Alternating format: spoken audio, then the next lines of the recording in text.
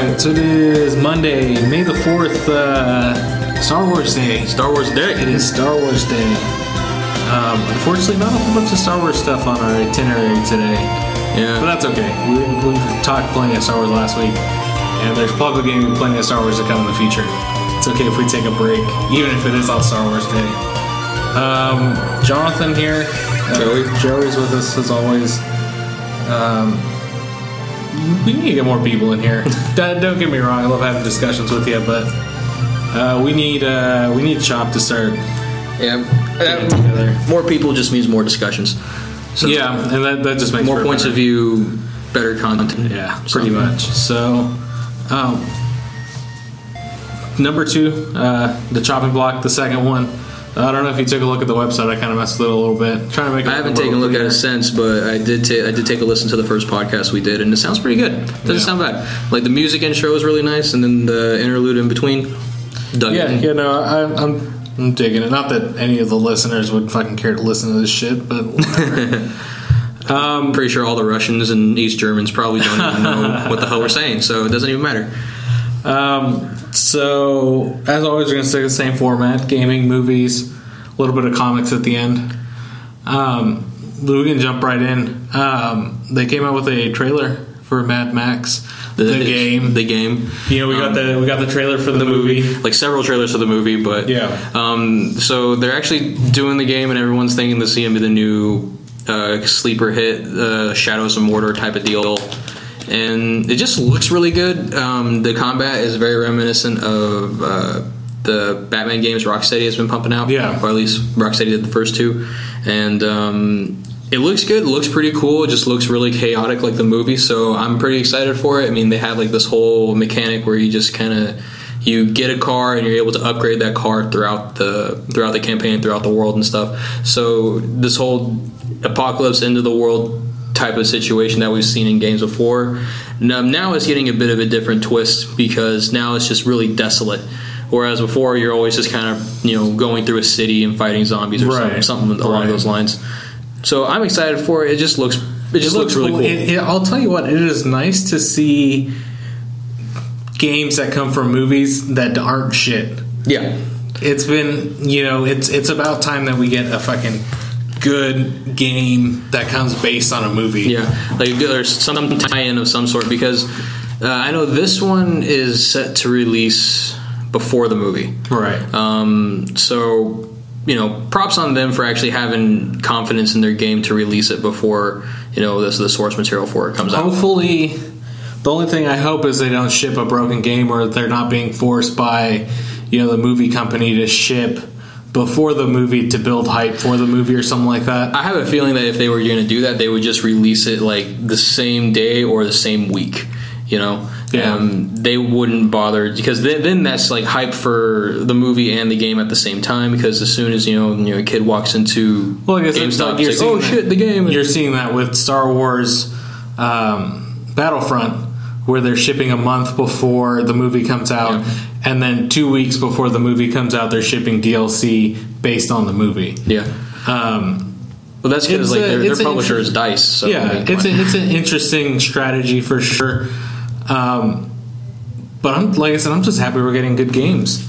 It's been so long since, and you remember, you gamed as a kid the same time I did, where you had all those shitty fucking, maybe they weren't shitty back then. Like you think a lot about like the Aladdin game and like the Lion King game, and they weren't horrible games. They were difficult as all hell. Those games gave me blisters on my thumbs when I was a kid. But then we had the era where you had like the fucking Wolverine game.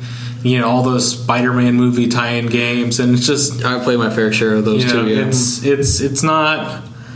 They definitely were kind of okay, and then they fucking dug into a valley, and it looks like they're finally digging their way out. Yeah.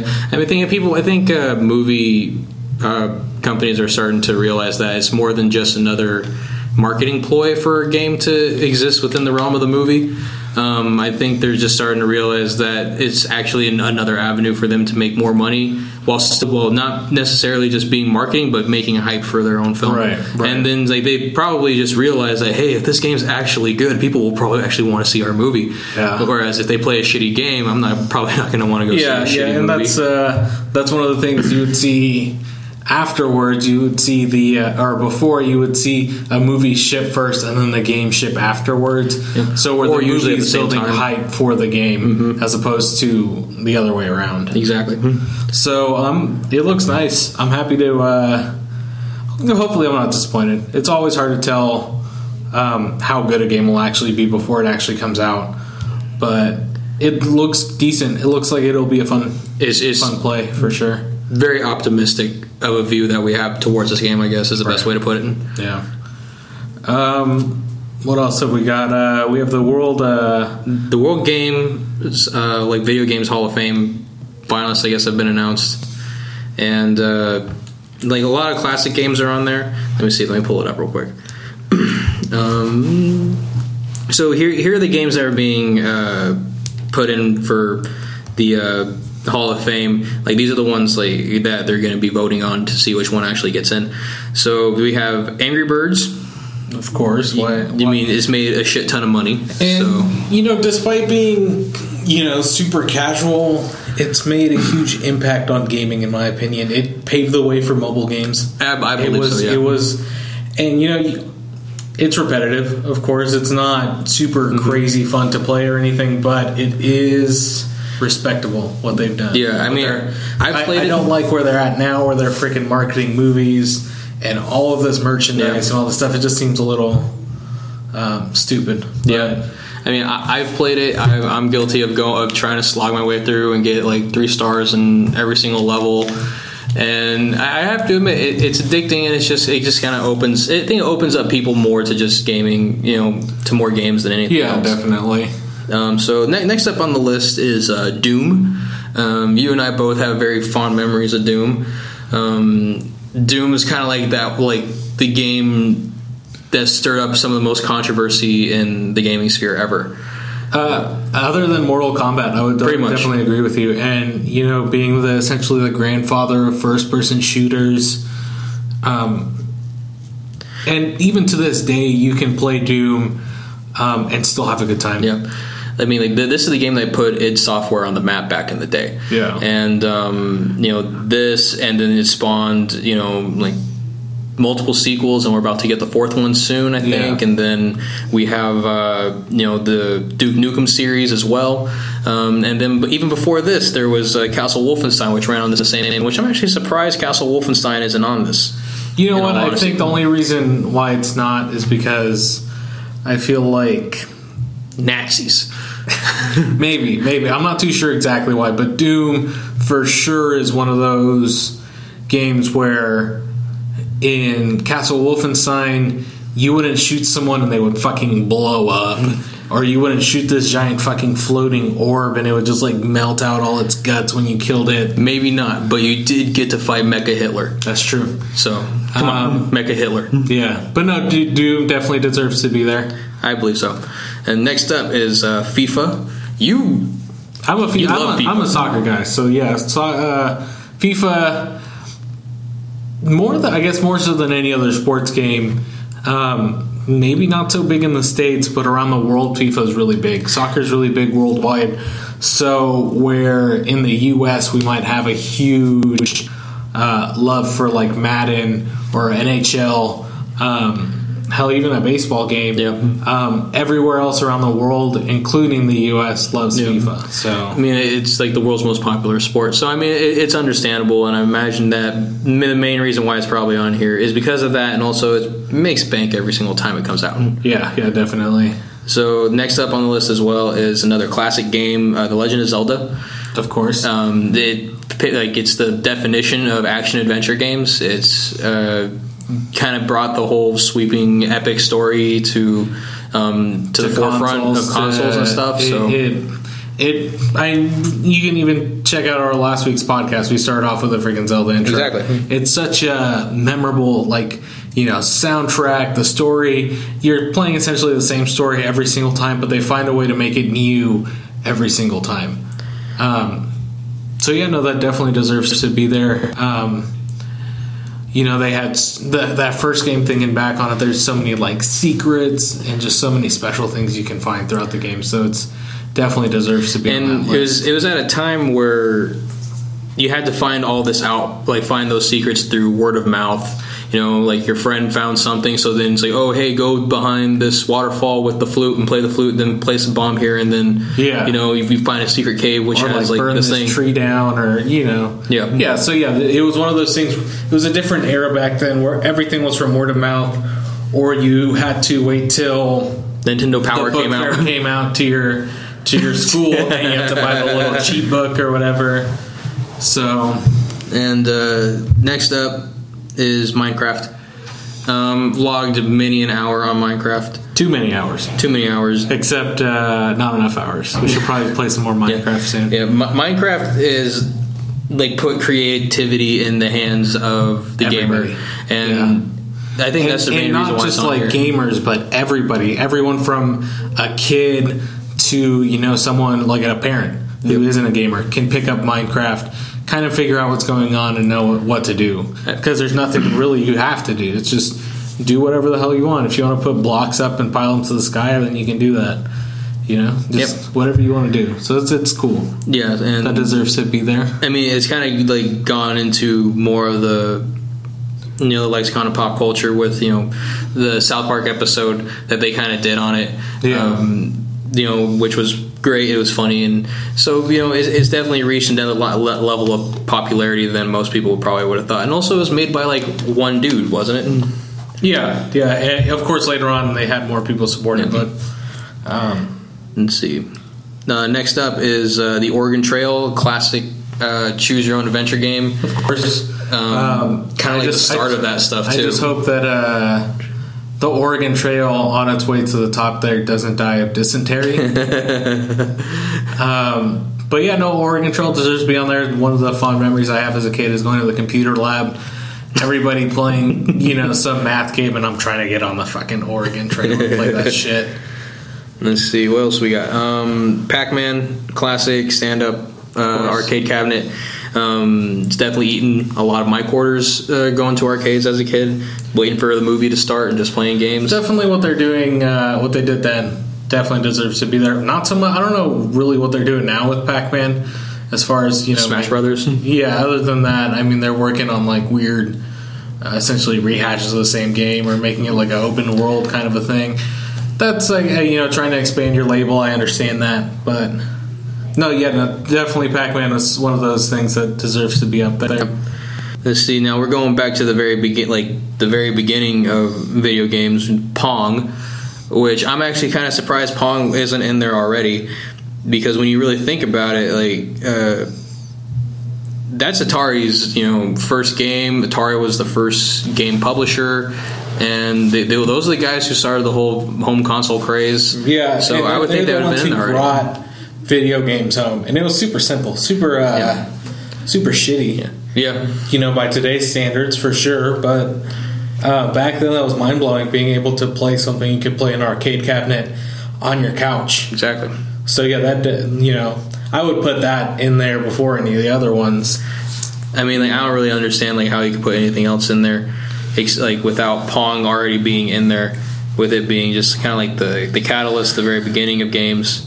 It's just one of those things where all these games might be like very strong branches in the gaming community. Pong is definitely your trunk. Yeah, is where it all started pretty much. So, and another good thing about Pong actually is it still has the power to piss people off. Also the fact that it was a competitive game too, so it was two players, so you weren't just playing by yourself. So you're playing with your friend, and then it still had it still drives that whole competitive nature in gaming. Yeah, and I think it's a great game that they came out with because it fueled that couch rivalry. It made sure that you had a friend to play with, and at the same time, you and your friend are competing. And at the end of it, you can be like, I'm better than you, or, I'll get you next time, or, whatever. So, definitely a great game, and great way to start gaming at home. So, next up is The Sims. The Sims is, everyone knows what The Sims is. It's a simulator. It's a human simulator, and people have done amazing things with it, but most of the time they just trap someone in the bathroom and wait for them to die. Yeah. Or set the house on fire and then wait for them to die. So, It's come a long way. If you've seen more recently, the most recent Sims game, Sims 4, you compare that to the first Sims, and it is day and night. Yeah. More immersive and more control over your character and everything. Yeah. And then next up is a game that I remember playing a lot as a kid. It was pretty much my favorite game, mostly because I had a Sega Genesis. It was Sonic the Hedgehog. Of course. So, like that kind of took platforming and kind of turned it a bit on its head at the time. Essentially just kind of made you go extremely fast throughout the game, and it just kind of made this endearing character that's lasted all the way up till now. Whereas like past characters have kind of fell to the wayside. Maybe not so much now because you've seen what they did. Yeah, a lot of shitty games. Most recent iteration of Sonic, he was fucking taller and had a blue arms, little scarf thing, and that's hipstery Sonic. Like Knuckles is a giant. It almost makes you sad, right? Yeah. But it definitely deserves some kind of recognition, because like that was the thing that made Sega what it was. That was the Nintendo's competitor. That was their main source of competition, and the fact that they were able to do that, and that was the game that kind of made them do that, as the Mario Killer app, whatever the hell it was called back then, is pretty neat in my opinion. So next up, Space Invaders. Space Invaders was one of the original arcade cabinets, and still kind of endures to this day. It's really fun to play. I still play it every once in a while on my Game Boy. So that's definitely deserves to be there as well. And then Super Mario Brothers, the game that made Nintendo number one. Yeah, definitely. To the fact to where even parents, even people who don't game associate Mario with Nintendo, or the other way around. It made Nintendo the juggernaut they are today, for sure. To the point to where people who don't game will refer to other consoles, whether they be like Sony or Microsoft, they'll refer to them as Nintendo because they know Nintendo is that company that games. And they'll continue to make games forever, in my opinion. They're kind of like Disney characters in a way because they're so recognizable when you see them. Exactly. You kind of people who, as you said, who don't even play games, older people who don't even play games, they'll look at it and they'll be like, "Oh, it's Mario." You can show someone a picture of Mario and then, "Oh yeah, that's Mario," or "That's the Nintendo guy." Whatever. But they can make those relationships even if they don't game, and that's real cool. Good for them for somehow making a character that has lasted this long. And even now, like Sonic the Hedgehog and Mario are still, in this kind of rivalry to be recognized as like the best now, which is which also kind of just makes a testament to games in general. But think about where Sonic is, at which platform Sonic is on right now, all which is Nintendo. Because they're poor as shit. Exactly, but he's in Super Smash Brothers, a game that is Nintendo based and has all of Nintendo's characters. Where they're like, "All right, Sonic, we recognize you as a contender, but we're still number one." And Sonic is like the worst fucking character on that game too. Yeah. Next up is Tetris. Tetris. I don't really know how to describe Tetris. Made by some Russian guy. Yep. Just putting blocks down and making them fit. Yep. And everyone knows the score to exactly. Everyone knows it. Exactly. So it definitely deserves to be on there. There's so many games on here that I'm like, do you know if they've had entries before? So is there already this Hall of Fame established where there's games already in there? Or is this like the first iteration of that? I want to say this is the first iteration of it. Let's see. Established earlier this year, the World Video Game Hall of Fame recognizes games from all platforms, including arcade, console, computer, handheld, and mobile. In order to be considered for induction, games were required to meet the following criteria: icon status, longevity, geographical reach, and influence. Okay. And so far, all of these games have that. Yeah, so all of these games deserve to be in there, in my opinion. What I'd be more interested in seeing, of course, you're going to have all the classics in there right now. 3 years from now, I want to see the other games that are put in there. Yep. Your Halos, your Gears of War, Those definitely have to be down the line, yeah. Though, later down the line, definitely. That's what I'm interested in seeing. Because these games, we can sit here and talk about them all day because they're classics, endeared, and they're deep in all of our hearts. And they're definitely what we do with gaming. Yeah. It brings us. It's what brought us into gaming and has kept us in gaming all these years. So, and then there's one last game that's being held up for consideration, and that's the original World of Warcraft. Okay. Which World of Warcraft is just this giant behemoth in online gaming, and it's been going on for how long now? Over 10 years. Over 10 years. Yeah. And that's Blizzard's main source of money, and it's once you start, it's really hard to stop. So it's very understandable why it's here, and also the fact that it connects you with the rest of the world. I mean, all these other games, while they're available to everyone else, and modern FIFA has online capabilities, but World of Warcraft is that thing that is what actually brings allows the communication. The other games might have couch co-op or local co-op or versus, but really World of Warcraft brings everybody together at once. Yep. From different parts of the globe, it doesn't matter. So yeah, they all deserve to be in there. That's it's a good list of games. Yeah, I mean, it's not a matter of what game gets in; it's just kind of when they'll get in there. Yeah, and if I had to put my money on anything, I would definitely put my money on Pong than anything else. For sure, it would get in there. I feel like you can't talk about video games, and especially console gaming, without first talking about Pong. And of course, everything has evolved from there. Yeah, from there. So that's. Do you know when they're gonna finally announce what they put in there, or? I'm not entirely sure. I remember seeing it on IGN earlier this week, so I'm imagining that it's probably going to happen. Probably within the month. I'm assuming. I would assume so. So. Yeah, and we'll definitely we'll see. We'll go back to it again once they finally have some stuff in there, and we can talk about our love for these games a little more in depth. We have Destiny. They announced their next DLC, Trials of Osiris. Yep. No raid. A lot of people are upset by that. The fact that there's going to be no raid included. I hope what they're doing is that they'll just give the raid to everybody. So it's not a DLC exclusive. You don't need to buy the DLC to do the new raid. Yeah. I hope that's what they're trying to do. So at E3, they'll probably be like, okay, and the raid is available for everybody right now. That'd be cool. Yeah.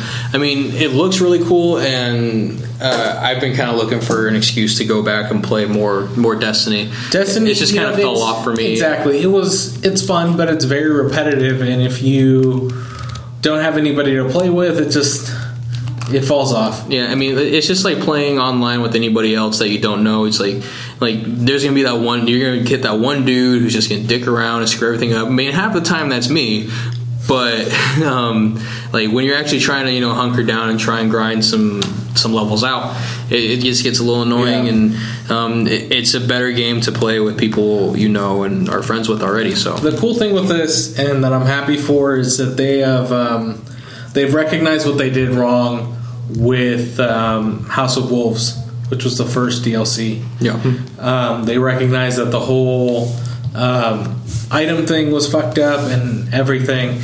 They found out that they can that there's new ways that you're going to be able to upgrade your items. Mm-hmm. So any item, you'll be able to upgrade it to get better perks for it that'll raise your level cap. So if you have a piece of armor that you're especially fond of, you can essentially use whatever kind of resources to upgrade it. Same thing with weapons to make them stronger. Yep. They're going to implement a system where you can re-roll the stats for your weapon. That's interesting. your base damage and everything is going to be the same, but where you have your like plus discipline, plus intelligence, you'll be able to reroll those stats essentially, and your bonuses that you can unlock later. Yeah, whether it be like extra bullets or quicker reloads or whatever it is. That's pretty cool. So I'm just excited for new content from this game because it was a fun game first time around, and so I'm it definitely was, and I think the thing I'm afraid of is that they've spent too long to put out this DLC. Yeah. Because I haven't played it since the last DLC came out. Yeah. And that was a while ago. So the only thing that concerns me going into the future of this game is seeing how they're going to deal with that. I'm pretty sure there's still enough people who are playing right now, but I think pretty sure it's a considerable drop off compared to the first time around. Yeah, definitely. Another thing, they're adding a new social area in the reef. That's what I heard too. Yeah. So that'll be cool because it'll be nice to actually go to the reef because every time you went there was nothing there other than that one like cutscene that you see. Yeah, it was such a waste of like a cool looking area that they could have just explored more. So I'm glad to see that they're using that. Some of the armor looks really cool, very Egyptian inspired. I take the motifs they're using with the Osiris thing. Hopefully that'll be good. I'm not recalling exactly when it's supposed to come out. Me neither. But it is supposed to be, I believe, in the next month or two. Yeah. What else can we talk about? Gears of War. They've unofficially announced that they're working on a reboot or a remake. I think it's more so a remaster of the first one that they're. That's what it sounds like it's going to be. And they're but it's only of the first one though, which is kind of weird. They're I know they're working on something new because they did tease a mocap image of some people with a Lancer. Mm-hmm. So they are working on a new game. I'm sure that's going to be coming out a little down the line. Probably not at the end of this year. Probably at the beginning of next year. Yeah. But they know that they need to make sure to kind of reignite the fire in that series. Because for me, the last Gears of War I played... that was Judgment, right? Yeah, I didn't even play that one. That's the thing. I played the one before that. Because Judgment was made by a different studio that made the original trilogy. So I didn't really... I think I might have played it maybe a little bit. I don't know even know if I finished it. I don't know. One of us played it. I remember distinctly someone telling me that they played it and they didn't really dig it so much. I remember the last one we all played collectively was Gears of War 3. For sure, yeah. And that one was super fun. Yeah, so being able to revisit Gears of War 1 would be really, really cool. Yeah, I mean, I would dig it, definitely. But I would rather have it be all three games together. I think what they need to do is what they did with... Halo. And everybody gave shit about the Master Chief Collection, but that is an amazing way to do remasters. Yeah. Do 1, 2, 3, and 4. They are also adding ODST into the Master Chief Collection. I mean, sounds pretty cool. Because of course, as you heard, they shipped the game broken. Yeah. All the multiplayer was crap. Yeah, that's what I heard. It's mostly fixed now. I actually bought it earlier last week, actually. I bought it last week, and I've kind of been playing through it. And most of the stuff seems to be fixed. I think there's a Groupon deal on it for the next week for $30. So that's definitely worth picking up for 4 games. You're going to be getting a 5th game soon, and you get to play all the multiplayer for it. That's what I want to see with remasters. I don't want to see one game remade, charge me $60 for it. Yeah, I've bought all these games before. Yeah, I need a reason to play through them again. On one console, one disc. That's what I want. Master Chief. I ended up giving Epic over $200 because I bought the collector's edition of Gears 3. Yeah, so I did too. So it'd be a bummer if I have to pay that out that much more cash. Another $180 for 3 different games. Exactly. 3 of the same games I already played. Yeah, exactly. And it just kind of puts that sour taste in my mouth where I don't really want to pay for this stuff again. But at the same time, I'm sure they know, I'll probably end up doing it. Yeah. I hope that they remake all 3 games. You can leave Judgment out. I don't fucking care for that one. But if you remade 1, 2, and 3 and put it all on one disc, I will be getting that right away. First day it's out. So moving on. Moving on. You were talking about Lifeless Planet coming to consoles. Yeah, Lifeless Planet is just a really cool looking game. I didn't really have it much on my radar when it first came out on PC, just because I don't play on PC at all. So from the looks of it, it looks really great. I just love like these exploration adventure games. So it looks really cool. I'm pretty excited for it. It's coming this month. I believe the 15th. I'm not entirely sure. And from the sounds of it, it might be a free with gold deal. That'd be cool. I would really dig it if it was free with gold. But even then, if it's only like $15, I'll probably snatch it up real quick. Yeah, definitely. Not to get off topic here, but I feel like Microsoft... I'm complaining about free things here. And don't get me wrong, I'm happy that we're getting free games with gold. But like, Pool Nation FX... Really, like that's what like you're gonna give me that game for free? It's kind of upsetting. I took a look at some of the free games. A little upsetting.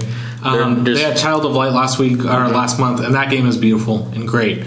But like Pool Nation FX, no, that's a bit of a dud. Like come on, you're kind of grasping, and there's plenty of good games, plenty of good arcade games, and so many of them you see on the PlayStation Plus network. Month they come out, they're free. Month or two after they come out are free to PlayStation Plus members, and that's more so of what I want to see from Microsoft. Because they've gotten plenty of my money for long enough. I would hope that they could, Yeah. I mean, because like a month or two ago, Rayman Legends was up free for, and that's a decent game. I immediately downloaded it's a fun game. It's one of those games I played through, and I'd love to play it through it again. So yeah, I definitely thought that was cool. But then, like I said, you got duds along in there as well. So maybe within the next month or two, we might see it. Games with gold, that'd be pretty neat. I'd be pretty happy about that. If anything, I'm just kind of happy that they're doing it. Yeah, definitely. No, it's always good to see these great PC games that have such a lasting impression come to consoles, because there's a lot of people out there, a lot of markets they're missing out on if they don't. They had Octodad #2, Deadliest Catch. That's coming out, I believe, in like June or July. The next couple months here. Oh man, that's free. I'm gonna get that. I'm gonna get that so bad. Even if it's not, that game is a ton of fun.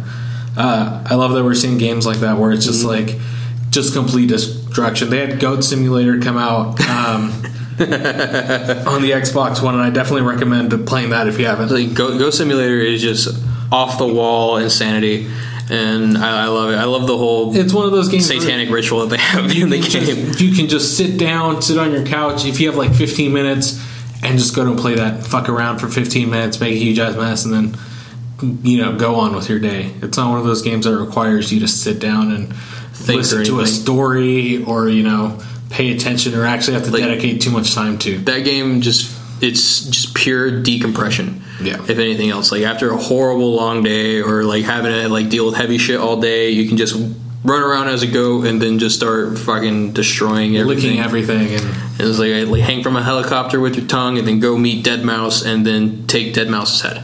That's what it is, and it's great, and I love it. So, I'm glad to see these classic, or what are becoming classics, what are becoming really big games on the PC market come to consoles. I have a nice PC. If I hear about something good, I'll usually download it and play it. But it's nice to see that they're also making that effort to put it on different consoles as well. One last thing before we get into kind of a little bit of a discussion here. Yoko Laley, I don't even know how to pronounce it. Like ukulele, right? But whatever. Essentially, what is supposed to be our Banjo-Kazooie spiritual successor. I was a huge Banjo-Kazooie fan, huge Banjo-Tooie fan. This is a big deal to me. I'm glad that they've revealed the character, so the character is a chameleon with a bat on its back. So I'm glad they're kind of keeping that same aesthetic. Yeah. It's a little different. The characters haven't really grown on me just yet, but I'm sure in time they will. This was a Kickstarter thing, wasn't it? Yeah, it was just put on Kickstarter on Friday. It was funded within 40 minutes, and it passed $1 million within 6 hours. And they still have like 45 days left, so it's kind of been a big deal. I'm glad to see that. I'm happy and I'm sad about this. I'm happy to see that platformers, like 3D platformers like that, are coming back. Back in the day when Banjo-Kazooie was coming out, you had so much duds that were out with it that it oversaturated the market and nobody wanted to play these games anymore. Like Glover, remember Glover? You had Glover. Glover was Croc. I love talking about how shitty Croc was because I had that game as a kid, and I would play it and not know why I hated it. Or Gex. Remember Gex? Exactly. A lot of lizard characters. So they oversaturated the market, and now they're coming back with this. It looks really good. The music is, it's what you would remember from Banjo-Kazooie. It's very similar in that sense. It's just, I am very, very happy to see that it was funded and people are excited for this game to come back. Pretty simple. For $15, you if you back it on Kickstarter, you get the PC edition. $24, you get the console edition. Nice. $32, you get either the Steam or the console and a PC toy box you can mess around with before the game comes out. Cool. There's a couple stuff after that. A little more, you get art books and T-shirts and stuff like that. On the higher end, and I found this very funny because I was kind of looking through these. There was 10 $7,850 ones for a VIP guest attendance to a live orchestra concert in Germany with the composers of the game. So they're in the That's crazy. Yeah, nobody's gotten any of those yet. But there was also some for $5,300. That one was pretty neat. I wouldn't pay $5,000 for this, but you get to be in the game.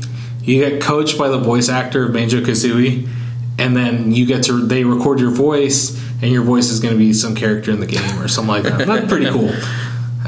In my opinion, is it worth $5,000? If I had $5,000 to do it, I'd fucking spend $5,000 on it without a problem. Yeah. For $1,000, they help you, or you would go in and you would video conference with the development team to help them kind of shape the game, solve certain problems. Like you would video conference with all these people. Yeah, they're putting a lot of trust in somebody with that. Yeah, it needs dicks. It needs more dicks. For $500, you would get the 64-bit edition, which came with the retro box, all the stuff, and it came with an old school N64 cartridge, but it had a little USB that you would use to play the game, but it came in a cartridge form. I like that though. So that's kind of cool. Like I said, I don't know if it'd be worth, in my opinion, to pay $500 for, but that's pretty cool. So that's it. They had a couple ones in between there for special boxes and T-shirts and stuff like that. I mean, it sounds pretty cool. I mean, I never really played Banjo-Kazooie all that much, but I remember going over to friends' houses and playing it for a little bit. I just really dig the fact that people are excited for more games other than just next Call of Duty or something. Exactly. It's nice to see that we still have love for these games, and all these people out there that have backed it so far. I can give you how much they have. They've made over $2 million in 3-4 days. So another 42 days, we'll probably see this come up another $2 million. That's crazy.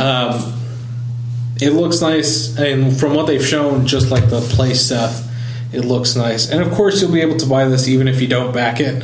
But of course, why wouldn't you? If it's something you're excited for, it looks like they're going to do it justice. Yeah. I know this is essentially a year and a half pre-order for this game because they expect to put this out October 2016. Yeah. So, like I said, it's about a year and a half away. I have confidence in them to where I'm not too worried if I give them $30 for the console version and the PC version, toy box that they'll released a little later. I'm excited. That's the only thing I can say about it. I'm excited about that. The only other thing I'm excited for is Battlefront. So, two very different games, but I'm excited for them. I was excited about something else, and this will kind of lead into our last topic for gaming today. I was excited for Silent Hill. Silent Hills, I mean, I really dig horror games. Last one I played Evil Within a little bit. I just couldn't get into it. It was far too difficult for me. I kept dying, and after a while it ceased being scary, and I just got really angry, and I decided to not play it anymore. But I love horror games. I love horror movies too, so it's like I just love that whole interaction with that kind of element, that kind of world. Yeah, definitely.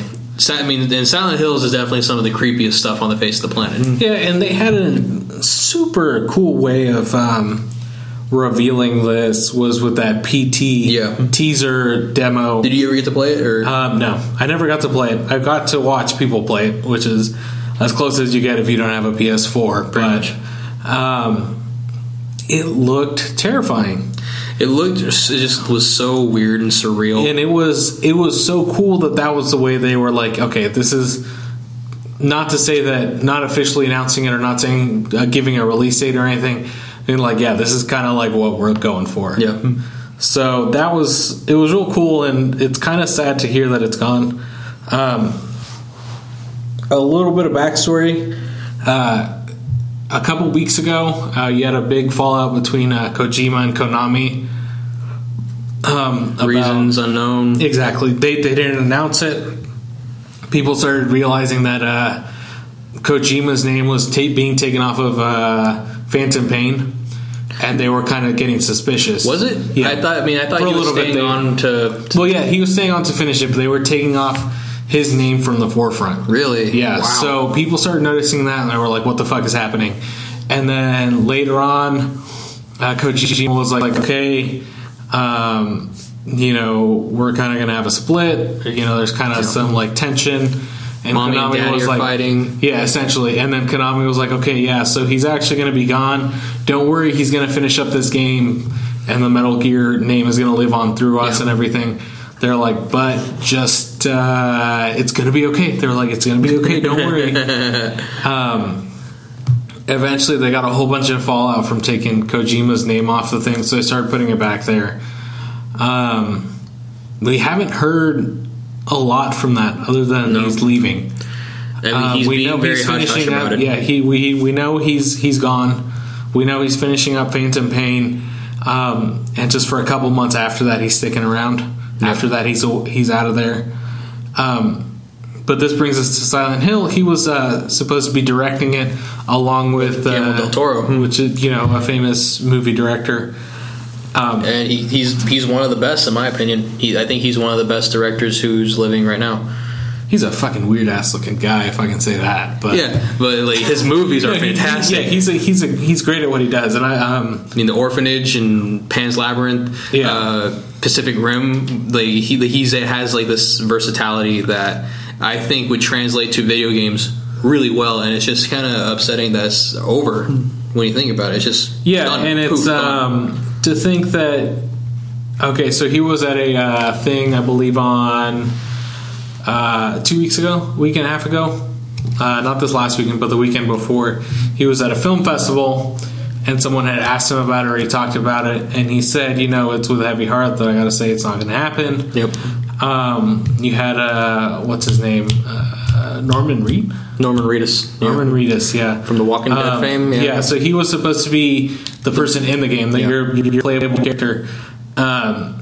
And he had mentioned something on Twitter about it. He was like, it's kind of a dead thing.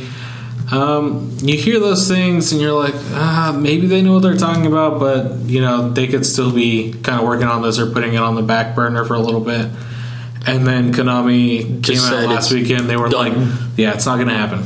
So, and then they also pulled PT from so the Play Store. That's one of the things that at first people were realizing that was going to not be on the PlayStation Store anymore, and they were like, okay, what's going on? Then you have the word from Guillermo del Toro, And then you finally had them announce, like, yeah, it's going to be done. We're not going to do this anymore. It was just like a big mess, a big clusterfuck of media coverage that was covering this. Because for a while, that's all you saw, that's all you heard. Yeah. For a while, because Kojima is this. He's very creative. And in my opinion, he is what was keeping Konami together. Because I think this might be the way Konami exits the gaming world. It's possible. One of the things that a lot of people don't know about, Konami is a big electronics company in Japan. So they're not just video games. They do all kinds of things. They're not hurting for money, essentially. Yeah, exactly. So it's one of those things they're probably just going to focus on other things. Like I said, they make other products in Japan. They make slot machines, believe it or not. Last time I was in Vegas, and last time I went to the Indian casino, it's a couple hours away here. You'll walk by slot machines, and I'll just have a little Konami name slapped on it. That's crazy. So, that's I don't know. It's I'm sad to see them go. I mean, they've made definitely good games. At some point, they made good games.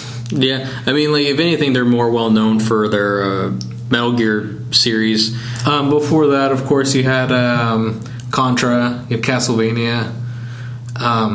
They made the Dance Dance Revolution series. Did they? Yeah. Damn. That was them.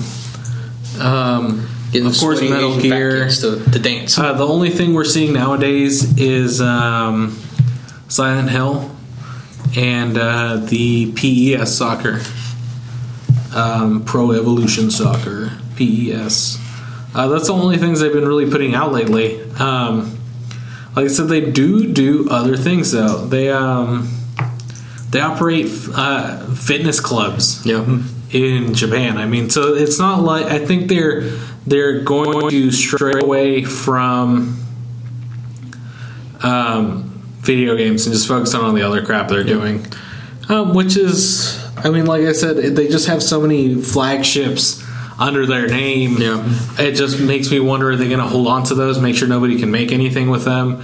Are they going to sell them off to other companies? I'd be interested to see if they ever sell them off, and to who, more than anything else. Yeah. Because as you said, like, it's just there's a lot of property underneath them, and if they do exit the game sphere completely, we're not sure if they're leaving. Yeah. But it just seems that way with them canceling Silent Hill, which was supposed to be a really big deal, and with them and Kojima having that essentially, I don't know what it was, power struggle maybe, whatever kind of thing that had them butt heads. With that had guy, them split.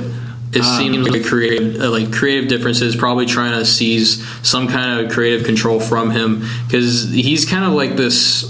To use a film term, he's like the auteur of video gaming. He's one of those guys who's famous, whether you like Metal Gear games or not. You know his name. So to any gamer, you could probably walk up, mention Kojima, and they'll know. Oh yeah, that's the guy from the Metal Gear games. Yep. So he's one of the few guys, in my opinion, that everybody knows. If you're really into the gaming scene, your big names, your Ken Levine, stuff like that. Yeah. But Kojima, in my opinion, is one of those guys who everybody knows. Pretty much, like, everyone in the gaming sphere is very familiar with his work, because we've all played Metal Gear Solid at one point. We may not have stuck on with the series like I have. I haven't stuck on with the series at all, but I've played a few games through, and they're all weird, shit, insane, but they're all really enjoyable games. Just when you get down to it, they're just fun to play, and they just invent these really weird mechanics that you play by. And story, video game wise, being like the director that he is, those Metal Gear games, the story, as convoluted as it is a great story. Yeah. They know how to present their games in a way where, you're probably going to have to sit and watch like a 10-minute cutscene, but it makes sense, and it sets sort of stuff up in the story, and it kind of sets that tone of what you're playing. Yep. We're sad to see him go. Like I said, I hope this doesn't mean an exit for Konami, maybe they want to take a little kind of just under the radar thing. Yeah, because I know what they're planning on doing with the Metal Gear Solid series is that they're going to try and like pump them out like one a year, supposedly, and that could be, and that I see being a problem because we wait so many years for these big Metal Gear games and how good they are, and you don't want to push that too far because that'll just ruin the whole series. And not that I think it has a lot of staying power without Kojima behind him. But I will definitely see. If anything, like that weird factor that Metal Gear Solid has, that which kind of I would imagine still brings people in to play it as well. I think that's going to probably fall to the wayside, or eventually, because there's still going to be somebody who's going to try and be the next Kojima and make his stuff super weird. But I think the gamers and the consumers are just going to see right through it, and they're going to kind of see definitely. It for like the parody it is. Like I said, we'll see what happens. At this point on, this just happened a couple weeks ago. It's too early to know what's going to happen, in my opinion. We'll find out in the near future here, and we'll, I guess, report back then. Yeah. Just as news develops, but as of right now, Silent Hill has been canceled. I know a lot of people had signed, you can sign petitions online. Yeah, I know a whole bunch of people, I think some 800,000 people had signed a petition to urge them to keep developing it, but that's not, of course, that doesn't mean shit. No, really. If anything, it's just gonna make them take a look at it. They're like, okay, we'll consider it. They consider it for 2 seconds and they just dump it. And it's not gonna happen. So, I think that's all we have to talk about gaming, unless you can think of anything else that we need to talk about. I know we were going to kind of save this till next week, but still, though, the Jason Voorhees gameplay trailer for Mortal Kombat X. That was came out this morning. We'll report on that next week for sure. I'm going to be playing it all this week, starting tomorrow, that's for sure. Hopefully his fatalities are fucking crazy. I hope they're crazy. But I guess we'll see. We'll see tomorrow. I mean, a lot of it looks really cool. I'm pretty jazzed about it. Just there's this one thing where he's just has this weird glowing yellow aura around him, and he's just walking through everybody's attacks like they're nothing. And so then I don't know. It seems real cool. I'm excited to see what they do with it and how it turns out and everything. But like I said, we'll report on that next week, hopefully. At the very least, I'll have something to talk about it, and you'll talk about it a little, or you'll get to play it a little after we record a little later this week. But for now, let's go ahead and take a break. We'll be back with movies in just a little bit here.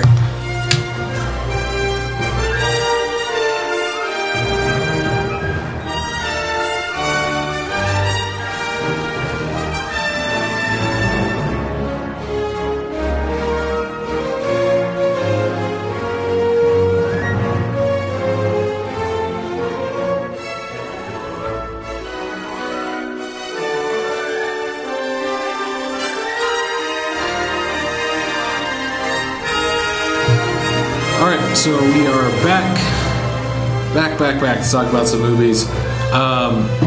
Because it is Star Wars Day, let's talk a little Star Wars. Because it is mandatory that we talk about Star Wars today, or else... I think it's a state law. Yeah, or else we won't be able to do podcasts anymore. So we've been told. Yeah. We have gunmen from Lucas Ranch just pointing guns at our heads right now. Yeah, so starting off, we'll talk about Star Wars Rogue One. We didn't get to talk about this last week. It is our first anthology film. Essentially what that means is separate from your episodic movies. Yeah, so apart from the main storyline that J.J. Abrams is concocting at the moment, these movies are just going to be standalones within the same universe probably within the same time periods, but they're just going to follow different groups of characters and different plots. Exactly. What we're seeing in Rogue One is a non-Jedi movie, which sounds weird because when you think Star Wars, first thing you think is Jedi. You think of the Force, you think about lightsabers. This is supposed to have none of that. Yeah, this is supposed to be a pure military action type of feel to it. In my opinion, that sounds awesome. I really dig it. I kind of would like to see like elite groups of the rebels fighting elite groups of the Empire or something. I like to see war movies. I like, action films that are more set in like a military setting. And to see that in one of my favorite universes ever, this is exciting. If any movie can really pull it off, I feel it's Star Wars that can kind of pull off the whole space warfare thing very well. Yeah. I mean, like Star Trek was okay, but it all takes place on ships. Yeah. And, most of Benedict Cumberbatch is like and that's running around and shit. But yeah. So this is going to be coming out next year, 2016. Yep. What we're going to be seeing, I believe, is, of course, we're getting episode 7 at the end of this year. Yeah. 2015. 2016, we're going to get Rogue One. 2017, we're supposed to get Star Wars again, episode 8. Yeah. And then the Boba Fett. 2018, something that we found out earlier today, which is what's essentially going to be a like Boba Fett movie. Yep. Whether it's an origin movie or a post Sarlacc pit movie, we don't know, but we know it's going to be a Boba Fett movie, and that sounds bitchin'. I mean, like he's a fan favorite for a reason. Everyone loves this guy. Even though there's been several arguments about how he does nothing throughout his 15 minutes of screen time. Definitely. And one of the things, and I hope that this is a post-Sarlacc pit movie, is because the way he went out in that movie was horrible. It was just like, I feel like people were disappointed. He didn't seem like a fucking badass. He just kind of like died.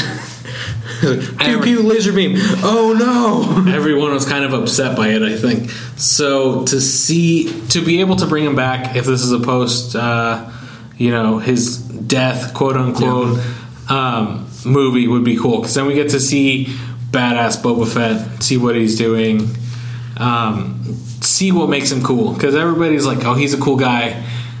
He went out like a bitch, but he's a cool guy. But nobody knows really why he's cool, other than he's just a bounty hunter. If anything, he just stands this around. Movie's going to make him be the badass that everyone likes to think he is.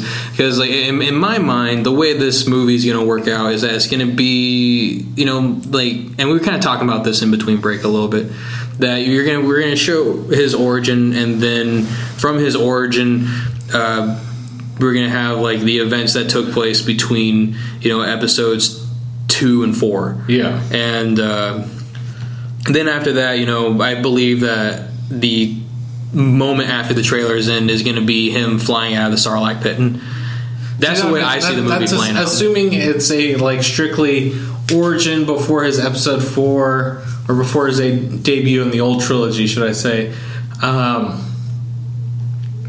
If they show everything beforehand, that would be a good way to end it. You see it at the end. He flies out, and that kind of sets you up for a second one later. If they decide to bypass the whole origin thing, just make it like a 30-minute part at the beginning of the movie, and then you have a whole another hour and a half, 2 hours after that of him post Sarlacc pit, then that would be okay too. Yeah. I kind of dig either or, in all honesty. So I'm excited. Yeah, they're definitely taking a lot more chances with this than I think George Lucas ever would have. In all honesty. And that's a good thing, in my opinion, because George Lucas, he was like, I don't want to taint Star Wars, but at the same time, you're in there like adding all these things, and in a lot of fans' opinions, you're already tainting the waters that you don't want to taint. Exactly. So the fact that they know that people want these movies. They know that people are going to watch them, and they know that if they make too many of them, it's going to ruin their little, money tree. That, in my opinion, this isn't a fucking like tiny tree. This is a fucking redwood money tree. Yeah. Like it's so like firm and in place, and it's been standing for so long that it would take a lot to take it down, but you can't take it down. And I think they don't want to risk that. So if they do a movie every year, that's not oversaturating the Star Wars universe. If you were doing like 2-3 movies every year, then we would have a problem. Which is something that Marvel's kind of doing at the moment. And they're kind of getting close. At this point. So I really dig. It still works in my opinion. But they're kind of close. So I hope we don't see anything like that out of Star Wars. Yeah, I really dig what J.J. Abrams is doing with his creative control over this property. Yeah. So I'm very excited for anything that he's going to be able to turn out. So, and I'm sure we're going to get another trailer or two, maybe even closer to 3 or 4 before the movie comes out. But of course, when this movie comes out, it's going to be a huge deal. Going to break box office hits, records. It's going to be a huge deal. Yeah. Right now, I think Age of Ultron had a huge debut. Yeah, they're set to break all sorts of records right now. Right. Star Wars will go above and beyond. I believe so. Because everybody loves comic book movies, and within the last 10 years, they've become a really big deal. So everybody's been a huge fan. But everybody's been a huge fan of Star Wars for 40 years now. Yeah. So there's just been this underlying hunger and wait for a new film to come out. And now that's actually really happened, and now that it's just so close, we just have to wait a couple more months. Man, that movie's blowing us out of the water, I feel. Yeah. So I guess that's our. I'm excited. It's a couple years out. Of course, we're going to get more news as this develops years from now. But the fact that they've said, okay, yeah, second anthology film is going to be a Boba Fett movie. Rogue One is going to be a whole bunch of fucking flying and killing and fucking craziness. That sounds awesome. And like I said, I'm excited to see a Star Wars movie without Jedis, because Jedis are such an easy cop-out in movies, in my opinion, where, of course, you can have a Jedi doing force push and force lightning and force choke all day, and everybody's going to go fucking crazy for those things. But I want to see them branch out from that. I don't want to see them just rely on Jedis to make good Star Wars movies. This is just a chance to see more of the universe that they already established, and just see parts of it that we probably have never seen before, and then new creative ideas that they are able to meld into it as well. So, it's just a big chance that they're taking, as I said earlier. It's just a big chance they're taking that I'm just super excited for. Yeah, definitely. So, that's, I guess, our Star Wars talk, because it is Star Wars Day. We can move on, though. So the Fantastic Four had their trailer come out about a week ago, week and a half ago. They did have it at the beginning of the new Avengers movie, which we'll talk about hopefully a little more next week, or the week after that, just depending on when we all get around to seeing it. Because then I'm not going to have a choice but to see that trailer, because I've honestly been avoiding watching the trailer because I'm just so. I'm worried about how upset I'm going to be when I see it. I don't see why you're still holding out hope. Well, because I guess it's just that I want to just have consistent movies of properties that I really enjoy. Because I read a lot of the Fantastic Four when I was younger. I really dug the Fantastic Four a lot, and then kind of seeing the changes they made even before the first trailer came out. I was kind of reading up on it and then thinking, hey, maybe this time it's not going to be a worthless pile of crap with Jessica Alba in it who can't act, but or that horrible green, the horrible orange, I'm saying green, the horrible orange bodysuit that Michael Chiklis had to wear for 2 movies that just looked ridiculous. It's just they just made so many unnecessary changes. The thing in my opinion, they're going to do, because this movie, it doesn't look horrible. I'm not going to want to watch it. No. And it doesn't look like a horrible movie. Maybe it'll be okay. I went with Ann to go watch the Avengers on Friday, and they have the trailer. And she was watching the trailer, she was like, what the fuck is this shit? She's like, I don't even know what the fuck the Fantastic Four is, let alone I don't want to watch this shit. So someone who never read the comics. Never read the comics, doesn't really know anything about the Fantastic Four, has no interest in watching this movie. And that's where I think Sony is failing, because Marvel is putting out these movies where people didn't know about Iron Man before the Iron Man movies came out. But that movie ignited enough interest for people to be like, oh, that looks like a cool movie. The Fantastic Four hasn't done that so far. No. I don't think they're going to do that, and I don't think it ever will, because as long as they keep making movies, they don't have to give the rights over. Like pretty much, like the main thing they've been doing, any groundwork with is the X-Men movies they've been pumping out lately. And I kind of dig what they kind of been doing with it, having it stretch out through multiple decades, kind of like how, like, X-Men started in the 50s, and that's 50s and 60s, yeah. So that's when, X-Men First Class came out, and now that, X-Men Apocalypse is going to be being released, that's taking place in the 80s, which is, when Apocalypse was first, debuted. Yeah. That makes a lot of sense, and it's pretty cool. It's just that, but they didn't make, like, these horrible, outlandish changes to the X-Men the whole as a series. core. Yeah, right. Whereas it just seems kind of ridiculous. Yeah. I mean, like the whole main controversy of this whole thing when that first started was that they made Johnny Storm black, and then but they kept Sue Storm white. It's just such an unnecessary change where it just kind of baffles you why they even did it in the first place. Yeah, I mean, if you're going to do that, if you're going to just kind of make someone a different race than their origin,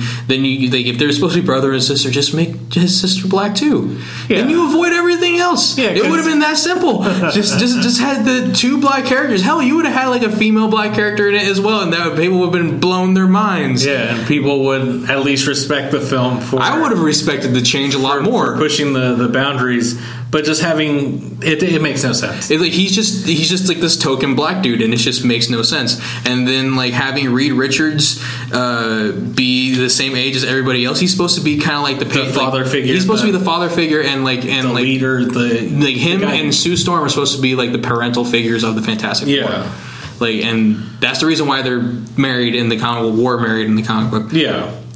So I don't.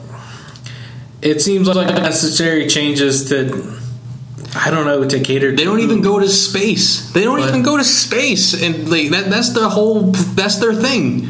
That's their thing. Space, they get radiated, and then they become the Fantastic Four. I mean, how hard is that to do in a movie and do it right? I mean, it's just. I don't know. I mean, and the whole Dr. Doom thing. He's supposed to be this online hacker whose username is Doom. And just no. I mean, where's the rivalry between him and Richards? That's what causes the whole thing between Doctor Doom and the Fantastic Four in the first place. So I mean,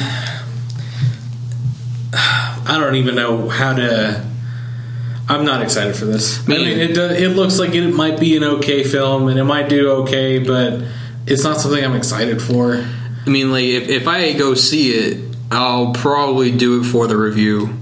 And you can probably already suspect my review is going to be pretty one-sided. Into not liking it.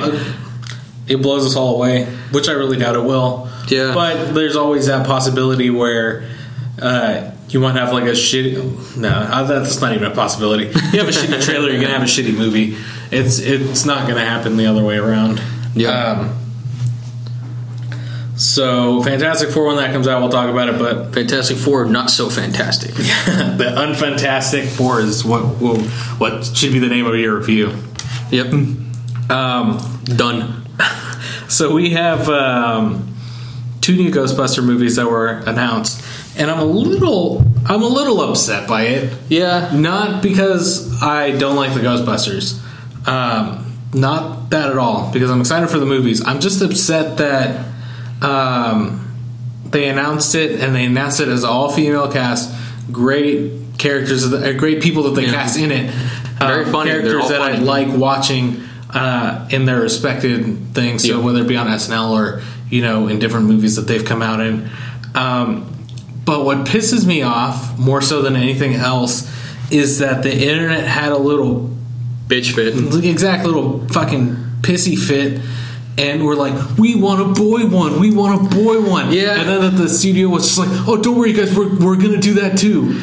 They're just... It's just a little upsetting. Why cater to these people? Why not just have this movie focus all of your, writing and everything on this reboot, essentially?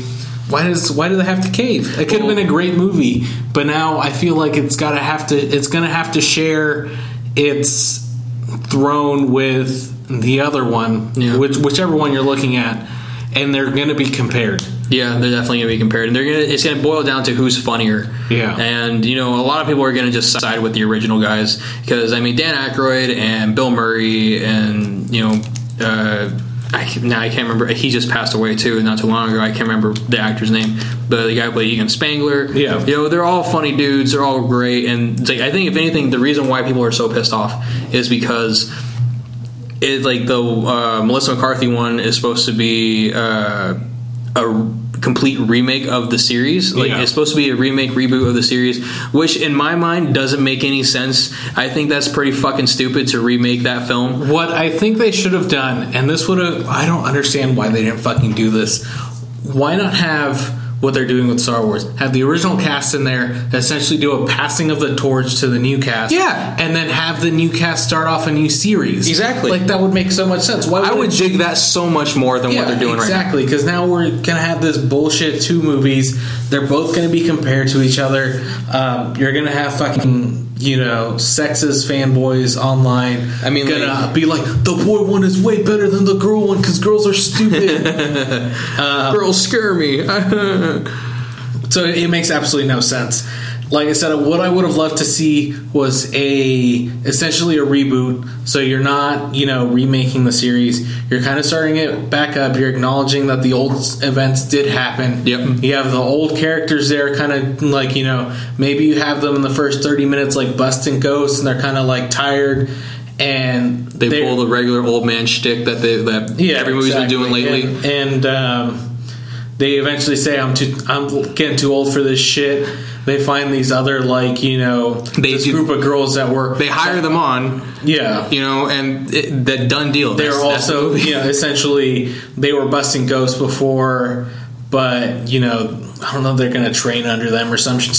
I'm sure you can find it. I'm not a fucking writer. The main idea I had for it was that they're the all female Ghostbusters cast. They're just I imagine that the movie that they're going to come out with is that the Ghostbusters are now seen as a legitimate business since the events of the second movie, right. And then so they grew as a company, and then the female Ghostbuster team is just another division of the Ghostbusters in another state or something. They could be based in Los Angeles or whatever, and they're busting ghosts in L.A. or they're still busting ghosts in another area of New York. But they're just a different part of the company. Yeah, they can still be part of the main universe, but then you can still have them be their own thing. And like I said, you can retire the old characters.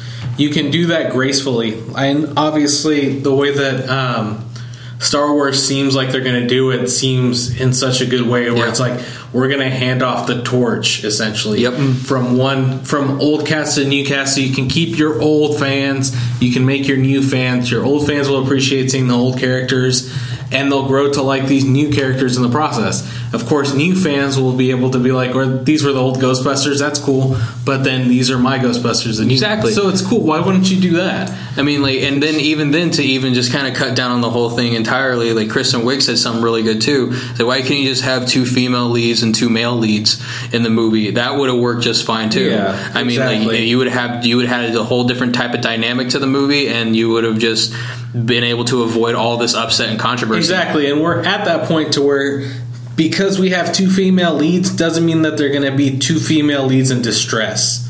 No, so exactly. we're way past that now as far as writing goes. So that shouldn't be an issue, and that's maybe something someone might bring up. But if you make 2 female characters, the dude characters are going to be looking out for the female ones all the time. And it can easily be the other way around. It doesn't need to include any of that shit at all. Exactly. Why couldn't they just do 2 and 2? Why do they have to make this such a big deal? They're just. I think if anything, half of it is just the internet trying to find something to be mad about. That's all it really boils down to me. Personally, I'm excited to see a new Ghostbusters film, but if anything else, this is just kind of like Star Wars did. Ghostbusters did something kind of special. You know, they made a movie that was, like, in all intents and purposes, probably something that probably wouldn't have worked out at all. But you know, people saw it, they loved it, and they latched onto it. And I think, if anything, it's just kind of because of the performances and endearing characters that they made. So to kind of, like, to them, it seems like this, like, they're attacking it in some way, even though they're not. Yeah, and I understand. Okay, so we have to understand, as a people, as things we like, things are going to change. Things aren't always going to be the same, and they're not going to be the things that we always love. And look at, we're going to keep talking about Star Wars. It's Star Wars 6, so we're going to keep talking about it. Everything's going to be back to Star Wars. Look at the original trilogy, and then you have the new trilogy. Everybody freaked out on the new trilogy because, oh my god, so much CGI, oh my god, so shitty, blah, blah, blah. Oh my god, Dark Anakin looks like a bitch. Whatever. Well, that part was true. So everybody complains about that, but it's because it was very different than the original trilogy. If you didn't compare the new trilogy to the old trilogy, it's not a horrible trilogy of movies. Yeah. The first movie with fucking Kid Anakin is fucking garbage. Just so boring. Yeah, just boring. And, you know, seeing baby Boba Fett, like, nobody gives a shit about that. But, like, the second and third movies, in my opinion, were decent films. Third one was good, and, you know, the second one, I've always been a fan of the whole clone era. So it's a good movie. Of course, things aren't going to be the same. Even with a new Star Wars movie, it's closer to what the original ones were, more practical effects, a little more story driven, in my opinion, rather than just flashy, like, explosions and, or just banging off of the characters, stuff. Yeah, origins. So you can do it gracefully, and that's what they should have done. Gracefully melded the two worlds. So with this new Star Wars film, we have practical effects, and everybody complained about practical effects in the original trilogy. So those original fans that love all the practical effects are going to love this new movie for that. At the same time, it's going to have elements that are new, that are different, that you're not going to like, because no one can ruin your memory of what it is. So everyone thinks that their memories of what they love being attacked, but that's not what it is at all. It's just a different generation making what they love into their own thing, essentially. So why they had to cave to everybody complaining about this, that's what upsets me about the two new Ghostbuster movies more than anything else. They had to cave. They had to be like, oh no, everybody's complaining, so let's change it. That's what I don't like. I'm excited that we get two new Ghostbuster movies. I really hope that the all-female cast one is better, just so everybody fucking shuts their mouth about this shit. I just want it to be funny, and I kind of, like, mean, is it going to live up to the hype? Probably not, because people have been waiting for a third Ghostbusters movie forever, for a very long time. But, like, I'm excited. I think when you like you said earlier, when you think about it, if they made like a Ghostbusters as the first movie today, probably wouldn't be a very good movie. Really, the Ghostbusters, like, just whole plot is kind of ridiculous, kind of stupid. You know, I feel like it hit all the right notes when it came out. Now what I'm afraid of is everybody's going to look at it and it's just going to kind of be like a nostalgia thing, more like how the sequel to Dumb and Dumber came out, where it's like, okay, we're going to redo this, but it's not the same. No, it definitely wasn't. And that's what is more than likely going to happen with the Ghostbusters. Yeah, I mean, like, it's kind of disappointing to kind of think of it that way. I mean, like, in the back of my mind, that's how it's going to play out. Kind of the reality. Like, in all honesty, both movies to me are going to play out that way. But I'm just really hoping that they're going to be funny, because they have, like, some really funny people in it. Because, like, the one we've been talking about the most has Melissa McCarthy and Kristen Wiig, who are... They're right. I love them. They're great. But then they also have, like, Kate McKinnon, Cecilia Strong, and Leslie Jones. I've never heard of any of them. Yeah, but I mean, okay, so look at Bridesmaids. Yeah. That was a great movie, and I know a lot of people like refer to it almost like the all the time female Hangover kind of a thing. But it's a great movie. It, not compared to anything else, it's a good movie. Yeah. I enjoyed watching it. I thought it was hilarious. So I don't know why everybody is so afraid. I mean, like it's just. I mean, you have to have faith in people who have been demonstrated as funny are just going to be funny in this movie. I don't know. Like, it's just like right now, this is just a big wait and see, type of thing, Yeah. And as unfortunately as we're gonna have to do is just we're gonna have to just wait and see, which is gonna be boring and stupid. But I feel like that's a running theme in our podcast. It's like, oh, we'll just wait and see. We'll just wait and see. yeah. Well, that's the big fucking issue with most of this stuff. We can talk about it and speculate all we want for hours, but until the movie comes out, we really won't know what's going on. Hopefully, do you know when these are supposed to be coming out? When they're kind of shooting to have them? Well, let's see. Like release?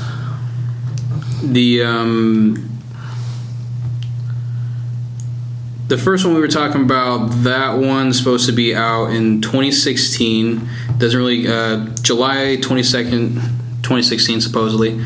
And then the other one is still untitled. It's just called Untitled Ghostbusters Project, the one that Channing Tatum supposedly attached to. Yeah. Who is also very funny as well. But that one doesn't have a release date. There's not a lot that's being said about that one. Supposedly Anthony Russo and Joe Russo are going to be attached to direct, and supposedly Channing Tatum is with it as well. But I would think if they have the female Ghostbuster movie set for next year, for about a year from now, we'll probably see the other one about 2 years from now. Maybe. Seems about right. Either at the very end of 2016. Yeah, even then, I don't think they'll put out two Ghostbuster movies in the same year. That'd just be stupid. Maybe, I'm assuming what they're going to do, maybe they'll wait to see the success for the first Ghostbuster movie. Seeing on how that works, they'll start filming the new one, have that out by 2017. Yeah. That seems more likely what they're going to do. Because it seems stupid as well. Why are you going to make the second Ghostbuster movie if the first one tanks? Right? Yeah. So, I mean, they were pretty quick out of the gate with that second Ghostbusters movie announcement. So, it's probably just them hedging their bets, but I doubt it. Yeah. So, like I said, we're expecting a 2016 release for the next film. Yeah. So as soon as that comes out, like you said, because it's still untitled, because there's not even a release date for it yet. So I would assume that wouldn't be out till 2017. Yeah. Everything else is just rumored. So, I mean, and even then, this whole hype behind Ghostbusters isn't even the kind of thing you make into a franchise. Exactly. Ghostbusters is just supposed to be a fun comedy movie. It's not supposed to be this big thing. But people are making it into this big thing, bigger than it should be, in all honesty. Yeah, and Ghostbusters isn't Star Wars. Ghostbusters is... They're not a blockbuster movie. Yeah. They're not. Ghostbusters is something you can... exactly. It's not a blockbuster movie. It's not going to be this, fucking $3-4 billion movie. Nope. So... what might be worth that much is Jurassic World. It seems like they're kind of hyping that up to be number one right now. I mean, in all honesty, that's the movie I'm the most excited for. I've been waiting for a new Jurassic Park movie for 14 years now. Since the first one? Because technically I don't count number 3. Well, I've been waiting since the third one. I have all 3 of them on Blu-ray. I watch all 3 of them at a time. When I have nothing to do during a day, I watch all 3 movies. I love them to death. They were my gateway into watching Spielberg's flicks. So, I dig them so much. Don't get me wrong. I love the first one. Second one and the third one I both like. Fucking dinosaurs. Why wouldn't you like them? The third one, I feel like they were kind of very reaching. They were really just kind of almost trying too hard. Yeah. If anything, it's because Spielberg just he just produced on that movie. So essentially, he didn't really have anything to do with it, as per se. He just kind of threw some money at it and then just let the director take care of it, do his thing. Yeah. So I'm excited. I know a lot of people are fucking being butthurt about it. I mean, there's some things that they're being butthurt about. I mean, like the whole like Raptors, running next to Chris Pratt on the bike. I thought that was super dope, though. I mean, like if anything, because like I remember like on the ether of the internet, there was like these rumors of what it was going to be about, and so like I remember. Like there's a million people like throwing out all these plot ideas and like all these plot details, and then it came. Then I specifically remember one being said that the park was going to be fully opened. It was going to be a thing that has been running for a couple years very smoothly, and then that a mishap happens with a genetically mutated dinosaur. Which all Jurassic Park movies should be that. Exactly. Yeah, I mean, obviously with the first one is more so like we're going to open this park and something we fucked up, but this makes more sense to where you would have a park open for X amount of time before something goes wrong. Yeah. So that being said, I don't know. I'm super excited. I've been so excited for this movie for so long. I'll probably go watch that. The weekend it comes out for sure. I mean, like in the realm of the movie, it makes sense, and that whole thing of genetic mutation being the main plot point of the movie, that they develop a dinosaur that is rapidly gaining intelligence.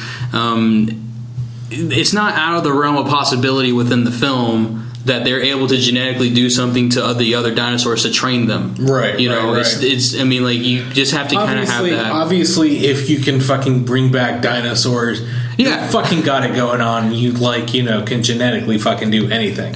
Yeah. So I mean, like, it makes sense in its entirety that would happen. And that's the reason why I wasn't pissed off. I'm I'm way too into this movie as it is.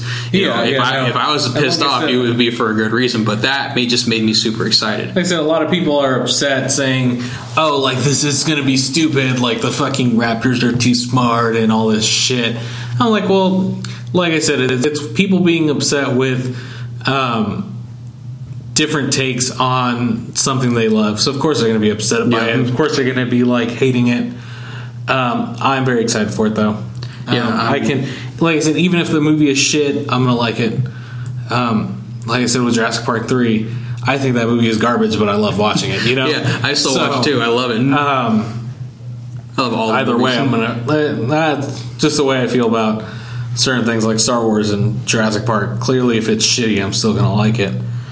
And maybe these companies know that and will direct movies more to people like myself. Yeah. Obviously I'm not a Fantastic Four fan, or else I'd probably be have a huge heart on for that as well. But yeah, no, it seems fun. Do you know the release date for that off the top of your head? So Jurassic World should be June 12th or 22nd. I believe it's June 12th. In about a month here. Right? June 10th. June 10th. So about a month from now. About a month and a half from now. So, everything just seems really cool, really excited. And I like how they kept the look of the dinosaur kind of under wraps a little bit. I mean, like, you kind of see it briefly in the, parts of it briefly in the trailer. And they're kind of doing, like, a Jaws thing with it. Kind of keeping the reveal till probably, like, some portion into the movie. Yeah. So, and also, Chris Pratt, he's just, he's been solid in everything he does. He's on top of his game right now. I love him. So he's very charismatic. He's fun to watch in a movie. So, just seems like it's going to be a really good fit for him. Yeah. So, and if he's, like I say, he's good at the, he does kind of like, I guess, the same kind of just comedic character. And you saw him in Parks and Rec, and he was a fucking great addition to that show. And seeing him in Guardians of the Galaxy was a ton of fun. So I think he's on top of his game right now. This is going to be just another perfect stepping stone for him to being like iconic. Yeah, being coming into himself, and 20 years from now he's still going to be kicking butt. Yeah. Assuming he has that longevity to his career. Hopefully he does. But yeah, so Jurassic World, very excited, very happy that it's happening. And I just love it. I remember first hearing about that damn movie when I went to Universal Studios for like the millionth time, and then going on their studio tour and just hearing that it's been greenlit, it's a thing, it's happening. It's gonna happen. Yeah. So ever since that day, I've just been eagerly waiting, anxiously waiting in your constantly refreshing some like the damn forums over and over again. Like, any new details? I want new details now. Constantly refreshing your calendar. Is it June 10th yet? I need to know. Maybe if I sleep long enough, I'll just wake up and it's June. So moving on from big blockbuster films to smaller kind of Oscar baity type of stuff. Yeah. You brought my attention to this, so I'll let you kind of talk about this here. This is a new movie that's going to be coming out with Johnny Depp. No, it's not a Tim Burton movie, which is surprising. No, it doesn't have him in a ton of white makeup. Yeah, or him acting like a fucking drunk all day. But it's the trailer for his new film called Black Mass, based on the mob boss Whitey Bulger in Boston. One of the most notorious gang leaders in American history. Brother of a senator, which is kind of the reason why he wasn't caught for so long. So it's a very dark, dramatic take for Johnny Depp that he hasn't done in a very long time. Watching that trailer, honestly, for 30 seconds, it's like a 2-minute trailer. Mm-hmm. For 30 seconds, you don't even fucking realize Johnny Depp is fucking who he is. Exactly. He fucking looks way different than what you've come to remember him for in recent years. Which is that makeup or dark eyeliner, fucking whatever he's doing. It's completely different, and it's awesome. It looks like he's doing something other than trying to be goofy and funny and smart-assy. It's kind of funny because he started off with this great promise of being a good this amazing dramatic actor, and for a while he did do that, but seeing this now, it's he kind of fell off of that, but just seeing this now, it's just really good. He's just the excitement that I have for this movie is because I want to see his performance. I just want to see him become Whitey Bulger, and I want to see him just pull off this really crazy, very insane character, and just see how far he's able to go with it, and just kind of see what comes of it too. Because if anything, this is gonna people are kind of speculating that this is Oscar role, and I would hope that it leads him to do something other than what he's been doing in recent years. Take more dramatic roles, or more kind of action oriented, or darker roles. Something other than Lone Ranger and Lone Ranger and Pirates of the Caribbean, and anything that fucking Tim where he's just supposed to be some fun, smart-assy character, or whatever it is. So some weird eccentric version of something else. Yeah, exactly. So it'll be.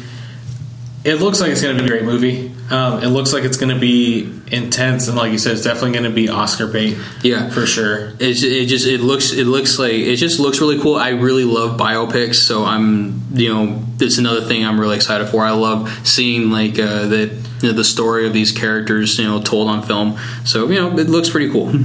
Yeah. So I guess we can talk about this a little bit, since we're just talking about how it seems like Johnny Depp has been typecasted for so long, and now hopefully this film will kind of break him out of that. Yeah. But we see so many actors get typecasted. So in case you don't know what that means, is essentially being put into the same role every time. Yeah, you mean it pretty much your roles are just interchangeable with everything else you've done in every other movie. So think about Adam Sandler. And every movie he's done, he's some fucking loser, this man-child, who just refuses to grow up. Exactly, and then he comes meets a girl and comes to be an adult, or whatever, something stupid. Something like that is essentially what we're talking about. And to even go further with Adam Sandler too, is he kind of tried to par away from from that whole like man-child with anger problems type of deal. Right. I mean, like he did Punch Drunk Love, Paul Thomas Anderson's flick, and he was good. He was actually really good in that movie. It was definitely more of a dramatic take than anything else that he ever did. And then the whole that 9/11 movie he did or whatever, I can't remember what the hell it was called, which kind of sucked.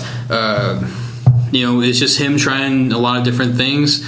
And even then, recently with The Cobbler, I'm not even entirely sure if that came out because it was so under my radar. I just didn't even bother keeping up with it. But like I said, the movies that he's known for, the movies that you can recall of Adam Sandler's more so are those like goofy, I mean, like if you take like Happy Gilmore and Billy Madison, his two most popular movies, and you switch out the characters, it's the same movie. It's the exact same movie. If you take Mr. Deeds and change it with 50 First Dates, the characters are so interchangeable and so close to each other that I would even go further with that. I would say, Mr. Deeds, 50 First Dates, and Big Daddy, they're nothing changes. Exactly, they're all essentially the same movie, which is idiot, small town idiot, or some like essentially loser who has nothing going for him. Like it's some extraordinary change happens in his life, and then like all of a sudden he grows up. Finds a lady, and that drives his growing up. And before he grows up, he like fucks up. I mean, like in like with some typecasted actors, some of them are not even like bad typecasting. I mean, like you look at a guy like Morgan Freeman, and Morgan Freeman's always like a godlike character. His character's always synonymous with God in some way. I mean, like in Shawshank Redemption, he's like the voice of reason for Annie Dufresne, and then in he was Nelson Mandela, which is another kind of like voice of reason, sage advice type of character, even though he existed in the real world. And then he does fucking Bruce Almighty, where he's literally God. And it's not a bad thing. I mean, he's got the voice for it. He's good at what he does. He has the acting chops for it too. Yeah, exactly. So, but you don't ever see him. You never see him as kind of like a doofus character, or you never see him as like an antagonist type of person. He just doesn't branch out that much when it comes to some of his roles. Whereas some actors, you watch them in two completely different movies, and they're completely believable in both of those movies, and you just get like blown away by how different and how like intense and how much you like can relate to both of these characters. Yeah. Some people are really good at that, but I would say most actors don't have those chops. They're good at one character and they'll stick to that character. I can definitely think of a couple actors who are definitely like that. I mean, like the most obvious one is Daniel Day-Lewis. He's like a chameleon. He just kind of blends into his character, and just kind of disappears into that role. I mean, he's a method actor, so of course, like that's kind of just how it's done. And then Joaquin Phoenix. Everything he does, like he just kind of disappears into his role, and then you kind of like, you're still kind of aware as Joaquin Phoenix, but you're also kind of just lost in what he's able to do and how he's able to embody the character so well. Because I mean, if you look at him as Doc Sportello in Inherent Vice, and then you go to her, two completely different guys, and then if you go from even that to the Master, he's completely different, stark, definitely, and it's nice to see that those actors still exist, because of course we need those actors. Those are actors that we without them, like what are we we can't have different movies. We're going to see the same characters in the same movies, and like those are the guys that keep everything interesting. Which is hopefully what Johnny Depp's going to be doing from now on. Yeah, that would be nice. That would be a nice thing, because I like Johnny Depp. Ever since he got killed by Freddy Krueger in the first Nightmare on Elm Street, been a fan. Yeah, so not so recently though. So hopefully we see him in more serious roles, more dramatic roles, and I guess we'll see in the years to come. For now, I'm excited for Black Mass. I always got to ask you this because I don't keep up on movie dates, but do you have a general idea of when that's coming out? Or I believe that should be coming out, later this year. Okay. Because it is a bit of an Oscar type of flick, so it's probably been in production for a little bit before we even got this trailer, before we even right. Of course. So September 17th. So September, October, November, December. It's a little early for Oscar contender flicks, but I wouldn't be surprised if it's good enough. If it's good enough, it's going to be there. Stand those couple of months. Just finish this off with comics. You need to take a break. I think we're good. Okay. So let's talk about comics for a little bit. Just a couple things here. Because we're talking Marvel and how good Marvel is doing, what Marvel characters still remain in the universe that you want to see? Of course, we have Deadpool coming up soon. That's officially been announced. That's a Fox thing, so that's the Fox Sony thing that they're doing over there. But as long as they're working on it, any Marvel characters are played for this, whether they're Sony owned right now or Marvel owned. Yeah. I know Iron Fist is supposedly going to be getting a Netflix series, and Heroes for Hire, so that takes care of a lot of other characters like Luke Cage and several others. And like I said, this doesn't necessarily need to be movies. We had a great TV series come out with Daredevil, and that, in my opinion, lends itself more to a TV show than a movie. Yeah, they can really dive into his character, kind of explain his relationship, and his I guess nemesis. But they can really dive into that with a TV show. Yeah, and the fact that they're not restricted by networks and being violent and anything like that. It's really cool that they. So I guess for like characters who are not already in any kind of production or anything else, I would really like to see a Netflix series with the Punisher. I think that would fit. That's one of the things that the actor who plays Daredevil has said. He said he wants to see the Punisher get his own Netflix series. Because that's and also for people who know the comic books, you can't have Daredevil without the Punisher. Exactly, they exist on the same streets, and that's one of the things he says. He's like, I want to see the Punisher in season 2 of Daredevil, and that would be really neat. You see him introduced in Daredevil, full-fledged character, not just like some origin shit. Yep. Full-fledged Punisher, already been killing mobsters for a while now. And then when you introduce him in his TV series, you kind of start off at the beginning. Yeah. And then later on, you kind of allude to, he met Daredevil at this point and came back. And that ties the two series together on a more kind of stable timeline. Yeah. So, I'm that's the character I definitely want to see. But that's something I'm really excited, because the Punisher would lend itself really great to a TV show, in my opinion. Yeah. With a movie, it's so hard to do justice to any character in 2 hours. Yeah. If you give a character 10 hours, over the course of TV series, it's a lot more easier to kind of get a feel for these characters, like the villains, see them square off and everything. Yeah. With the Punisher, I've always wanted a new Punisher movie since the Dirty Laundry thing that came out with Tom Jane. Yeah, and the Tom Jane Punisher, in my opinion, last decent Punisher best Punisher, all three of them. Because what happened that next one that came out, where Warzone was super insane and crazy in all the right ways for a Punisher film. It's just that I just didn't really like Ray Stevenson as the Punisher. Yeah, I prefer Tom Jane as the Punisher. The Dirty Laundry thing was fucking so exciting when I watched that. I just thinking about it, I'm fucking, I'm gonna go home and watch this again. It was so mind blowing, and I love Tom Jane as a Punisher. He was fucking great. I thought he was fantastic, and the fact too that he really loves the character as well. Exactly, he's not just okay, I'll play this. It's just another role for him. He's a fan of the series and wants to do it justice.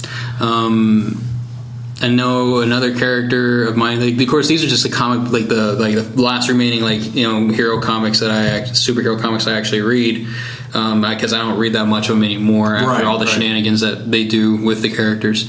But I would want to see Ghost Rider.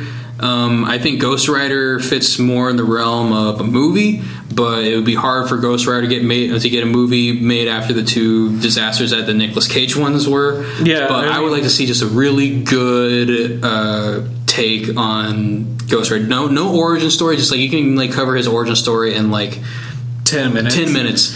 Yeah, and it doesn't take. It's not hard. Johnny Blaze sold his soul to Satan. done.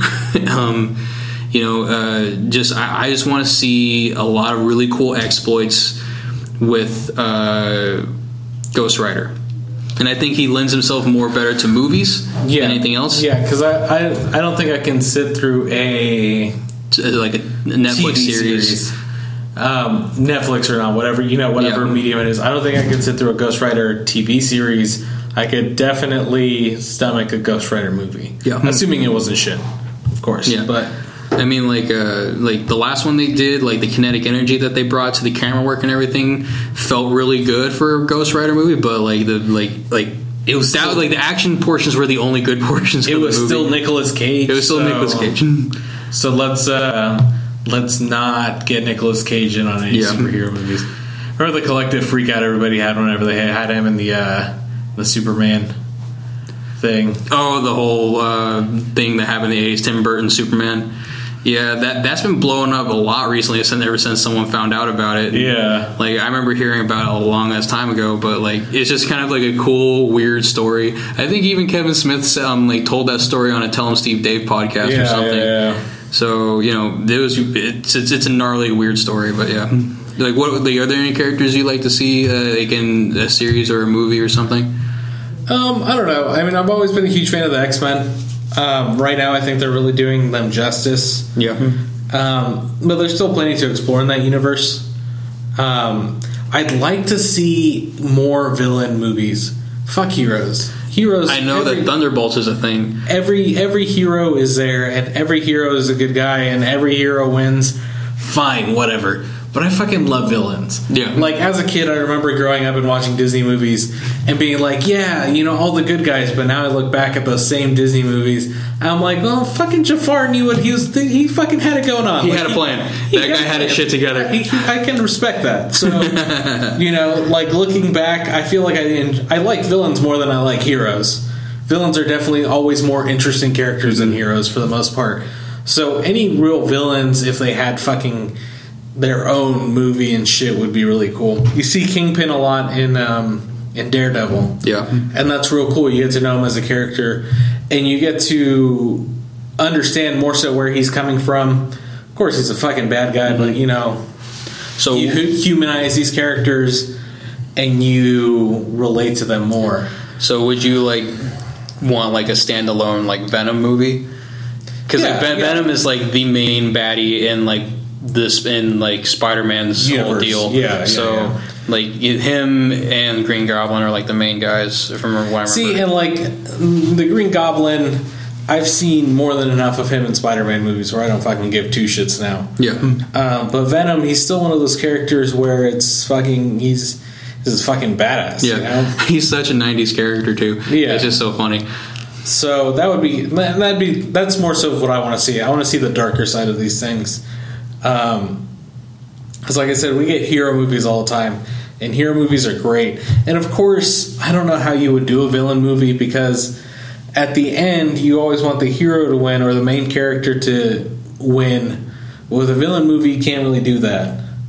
Eventually this villain is going to get dethroned by a good guy. So I don't know how you would make it work, but that'd be kind of cool to see. Yeah, the only ones I can really think of for a good villain movie are they're all just Spider-Man's rogues gallery just keeps coming up to me, because I just think Mysterio would be really cool, because I'd like to see a Mysterio origin type of thing, and even then how they always come back in some way. So as soon as they lose, you just have them slink into the shadows and there's I'll be back, and that's it. Yeah, exactly. Or you can I would be okay with this too if you had a let's say you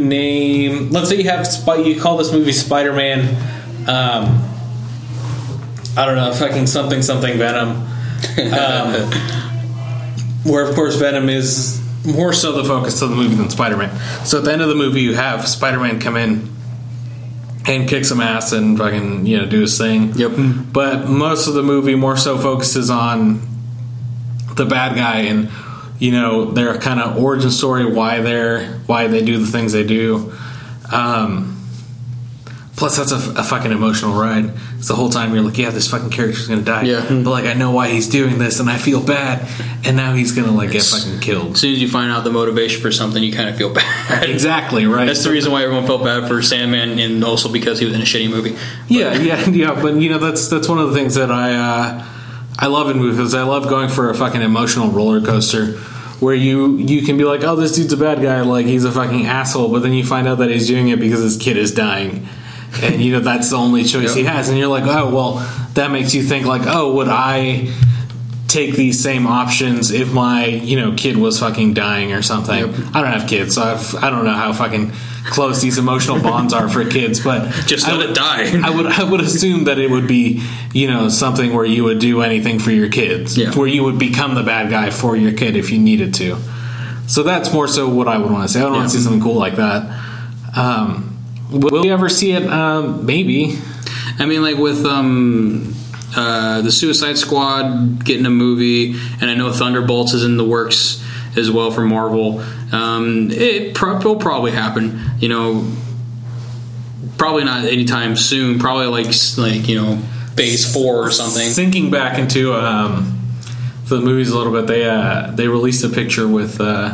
All of the Suicide Squad cast. Yeah. Excluding the Joker. He wasn't in there, but I don't know if you saw that. I saw it. And I also saw the whole, like, Deadshot's costume, which just... It looks like something I could buy at Party City. Well, the thing is, they kind of took that back because it was just a cosplayer on set. Okay. So they showed that, and everybody was, like, freaking out. And then... I was going to say, that looks horrible. Whoever posted that was like... Yeah, we fucked up. That wasn't actually it. It was just some cosplay guy, and he got escorted off by security. So I love it. So yeah, no, they came out with that picture, and I'm just so concerned that movie is going to be super shit. Yeah, and it probably will be. Killer Croc kind of looks bad, weird. It looks like a weird rubber suit that he's in. Harley Quinn. I saw someone post. You're in the Suicide Squad. You're not going for Suicide Girls, which I thought was hilarious. Yeah. That picture that cast reveal photo. She doesn't look fucking crazy. Anne looked at that picture and she was like, "That's like a face I would make when I was taking a fucking Facebook picture." So. Yeah, she doesn't look fucking nuts, and that's one of the things about Harley Quinn. She's supposed to be fucking crazy. I mean, like I think they're trying to play off like her like animation persona in some way, like her being like weird, kind of like goofy and everything. Whereas I think in the movie setting, they're trying to do for the whole universe, her just being like insane and finding things funny in, you know, horrible situations. In very dark situations would fit her more. So like her being all happy and shit in the picture just makes no sense. Even though Margot Robbie is really hot, you know, that's like the only redeeming quality I guess I have for Harley Quinn at this point. I can get that, but like I said, as a character, she's supposed to be this fucking insane person where she's a therapist beforehand. And she like gets to know the Joker and essentially becomes crazy over him and just crazy in general. Yep. So maybe we'll see more develop from that. I mean, maybe it's just a fucking cast photo. But then again, you see the other characters look more serious. So it wasn't just like everybody take a smiley picture, everybody take a crazy face picture.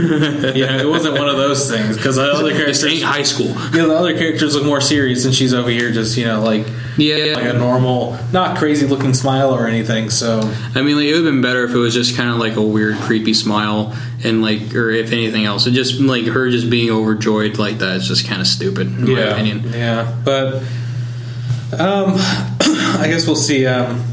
Like I said, I want to see some villains in movies. More so focus on villains because, like I said, we've heard the hero story 1,000 times. Every hero story is the same.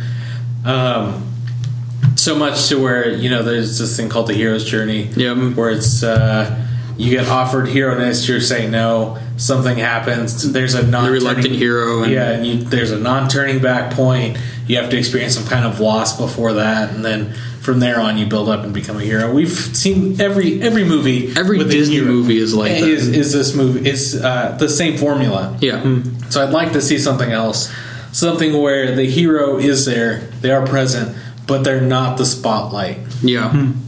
Because like sometimes you kind of need the other end of the story. Because I think if they offered that other end of the story, then like you would just get like a whole, you just get like a more full picture of the universe you're trying to make. You'd understand what drives these characters. Some characters are just fucking insane. They just want to watch the world burn. That's fine. But other characters are driven to this not because they want to, but out of necessity for themselves or their family or their loved ones, you know. So, like I said, we'll see. Like I said, Joker's just fucking insane, but Sandman has more of a story where like Sandman and like Mr. Freeze, they have like these very emotional and very compassionate stories behind their stuff. Why they're being bad. Yeah. If you just see them, you're like, okay, they're a bad guy, but there's more to them just being a bad guy. Yep. They're not a bad guy because they want to be. They're a bad guy because they're forced to be, essentially. I want to see more of that. So I feel like we've seen enough heroes. I want to see these villains get humanized more. Because they're not all bad guys. They're all bad guys because they're all technically doing bad. But the reasons why they're doing bad things aren't always just for shits and giggles. One last thing before we go. Just want to talk about our comic book history. Let me go and ask you this. Two things. Have you always been into comic books? One. And two, was there ever any like gap where you didn't read comic books? And if the second answer is yes, if there's ever a gap between you being a kid and reading comic books, maybe going to junior high and high school, maybe not reading them as much, but then finding a title that kind of brings you back into that world. Yeah. Pretty much, like I remember reading comics like since I was a kid. Like I remember like my earliest comic book memory. There's probably still a picture my parents have of me reading it.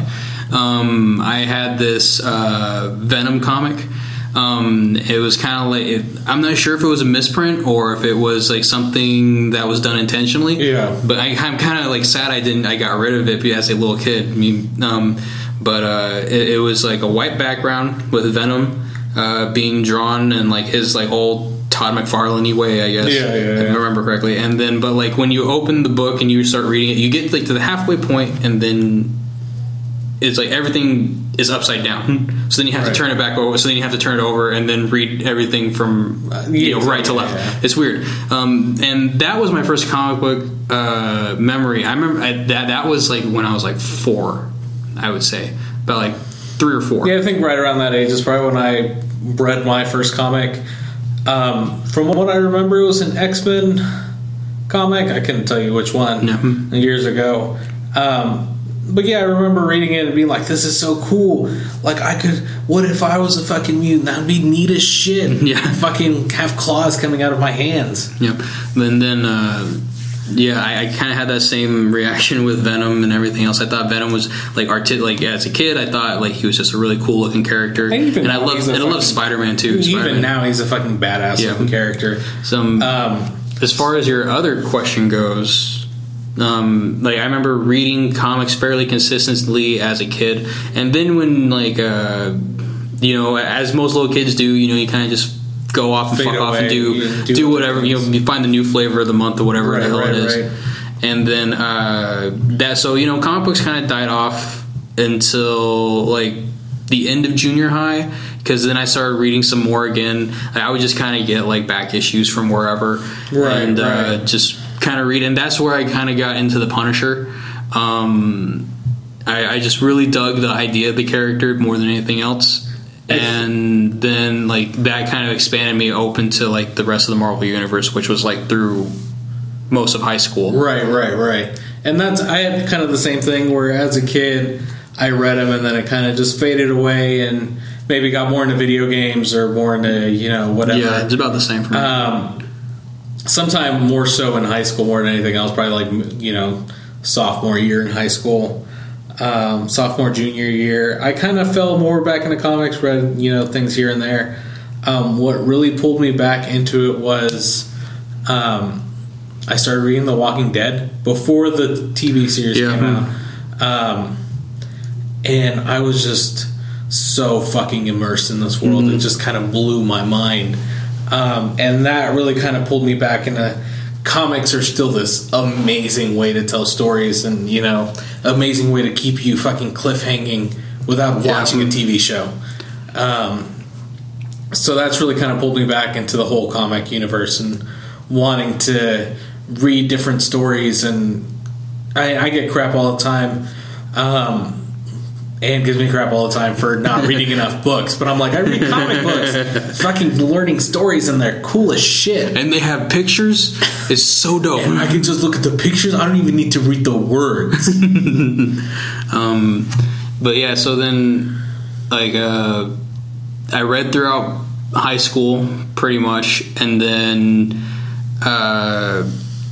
like when college just got like kind of started, you know, just. That it kind of fell back to the wayside again, mostly because I was kind of tired of like a lot of the stuff that was happening. Like, I remember like the whole being pulled back in, you know, when I was in high school. When I really got pulled into the Marvel Universe was when the Civil War thing was going on. Yeah, Civil War was very big, and I remember being blown away by that whole thing. And I remember reading that and being like, yeah, this is probably going to lead to something. Yeah, and like the way they hyped it up, saying like whatever's going to happen is permanent, whatever deaths happen is permanent. And so I thought, okay. And then they kind of kept true with one character, and that was Goliath, who died in the first issue of Civil War. He has never. I haven't seen him since, but of course I haven't really paid much attention to the Marvel Universe for a while. But granted though, a lot of those changes that they did didn't really stay very long. Which is kind of what pisses me off a lot, because they had like this really cool character building with Spider-Man. Spoiler alert for whoever hasn't read One More Day. Essentially, if I remember correctly, Aunt May gets killed by an assassin's bullet who thinks it's Spider-Man, and then because he's like aiming through like a window, it's Crossbones, I think, who kills her, and so she's now dead. And she was kind of like the reason why he was still Spider-Man. Like Uncle Ben was the reason why he became Spider-Man, but the reason why he stayed Spider-Man was to protect, was like for Aunt May. Yeah. So now that that's dead, his motivation is gone. What are they going to do with this character now? What's going to happen? Like, how's this going to affect him as a hero? Is he going to become more callous? Is he not going to care as much? What's going to happen? Or is he going to be, or is he going to stretch his powers way too thin, trying to protect more of the city than he should? And then, or is he just straight up going to hang up his... Or if he's just going to, straight up stop him. Especially now that one of the closest people to him is now gone. Right. Because of him. And then the One More Day thing happened, and then that just reset everything back to zero. And then, he's no longer married to Mary Jane. And he, like, that one relationship that's lasted for so long is now gone. And then, like, they just kind of, like, in my opinion, like, all that neato stuff that they kind of did... they just shat all over, and then I stopped reading Spider-Man, and I stopped reading a lot of Marvel books, except for like, which persists on to what I read now is I sporadically read collections of the Punisher and Ghost Rider, but what I read now more than anything else is like a lot of independent comics. Like I think on our first podcast we kind of were talking about what we were reading. I've been reading Judge Dredd a lot, like Asterius Polyp and Persepolis and stuff. But, a lot of the other stuff I've been really digging, like Bone. I really like Bone a lot. You like to bone a lot? I like to bone a lot. Sometimes I just like to lay in bed and just rub my bone. I mean, come on. But, like, Jeff Waters, I think Jeff Waters? No, I can't remember his name. But, those are the comics I like to read a lot more now. Like ones that just kind of have like a straight out story, or kind of more of a novelization of stuff. Yeah, no, and you're seeing that a lot more with independent comics. They're coming, I think, almost like independent films. They're coming into their own and becoming contenders. So it's not just Marvel and DC anymore. Exactly. Now you got Marvel, DC, you got Dark Horse, you got Dynamite Comics, you got all these little ones that I think for so long we've just kind of considered Marvel and DC the only comic people, but now these other ones are, coming into their own light and making sure that everybody knows that they're contenders, that they make comic books and they make them well. Yeah. There's a lot of really good books that you can find if you just dig deep enough and you just kind of look for the right things. You can find a lot of really cool stuff. Yeah. The only things I've been reading, I finally ordered my Princess Leia 1 and 2, which I was looking for recently. Finally got them, read them. Excited, happy. Fucking Star Wars, though. So more Star Wars. I could fucking do a podcast all about Star Wars and, have enough to talk about it every week. So I think that's going to wrap it up for today. We really don't have much else to talk about. We might do an Idiot's Quest thing in about 2 weeks here. We're probably going to play some D&D next week. Yeah. But it'll be after we record. So we might not really have anything to say for like another 2 weeks. We will be recording. We're recording this Monday, May the 4th. We will record again on Saturday, hopefully. Yeah, that's the plan so far. Yeah, this weekend was a little busy. Kind of got caught up with some shit, but at least we're still recording today. So I want to try and keep this on a weekly schedule, even if we kind of are a little closer in between podcasts every once in a while. But that is going to do it for the chopping block number 2. The chopping block number 2. Hopefully we can keep this podcast going longer than we kept our other one. Other one, I feel like we got to fucking 6 or 7 and stopped. No, we got to like number 30, I think. I don't think we got that high. I could have sworn we got that far. We definitely didn't get that high. We might have had more than 7 or 8, but I definitely want to make sure we kind of do this more with regularity. My schedule is going to be fucking changing here next week, but hopefully we can make this work. We'll figure something out. But this is going to wrap it up for our Star Wars edition recording podcast. Not that it was like Star Wars themed a lot, but it was recorded on Star Wars Day, so yep. We're going to sign off. May the 4th be with you guys. We will be back on Saturday, which means the podcast will probably more than likely go up Sunday night, maybe Monday morning.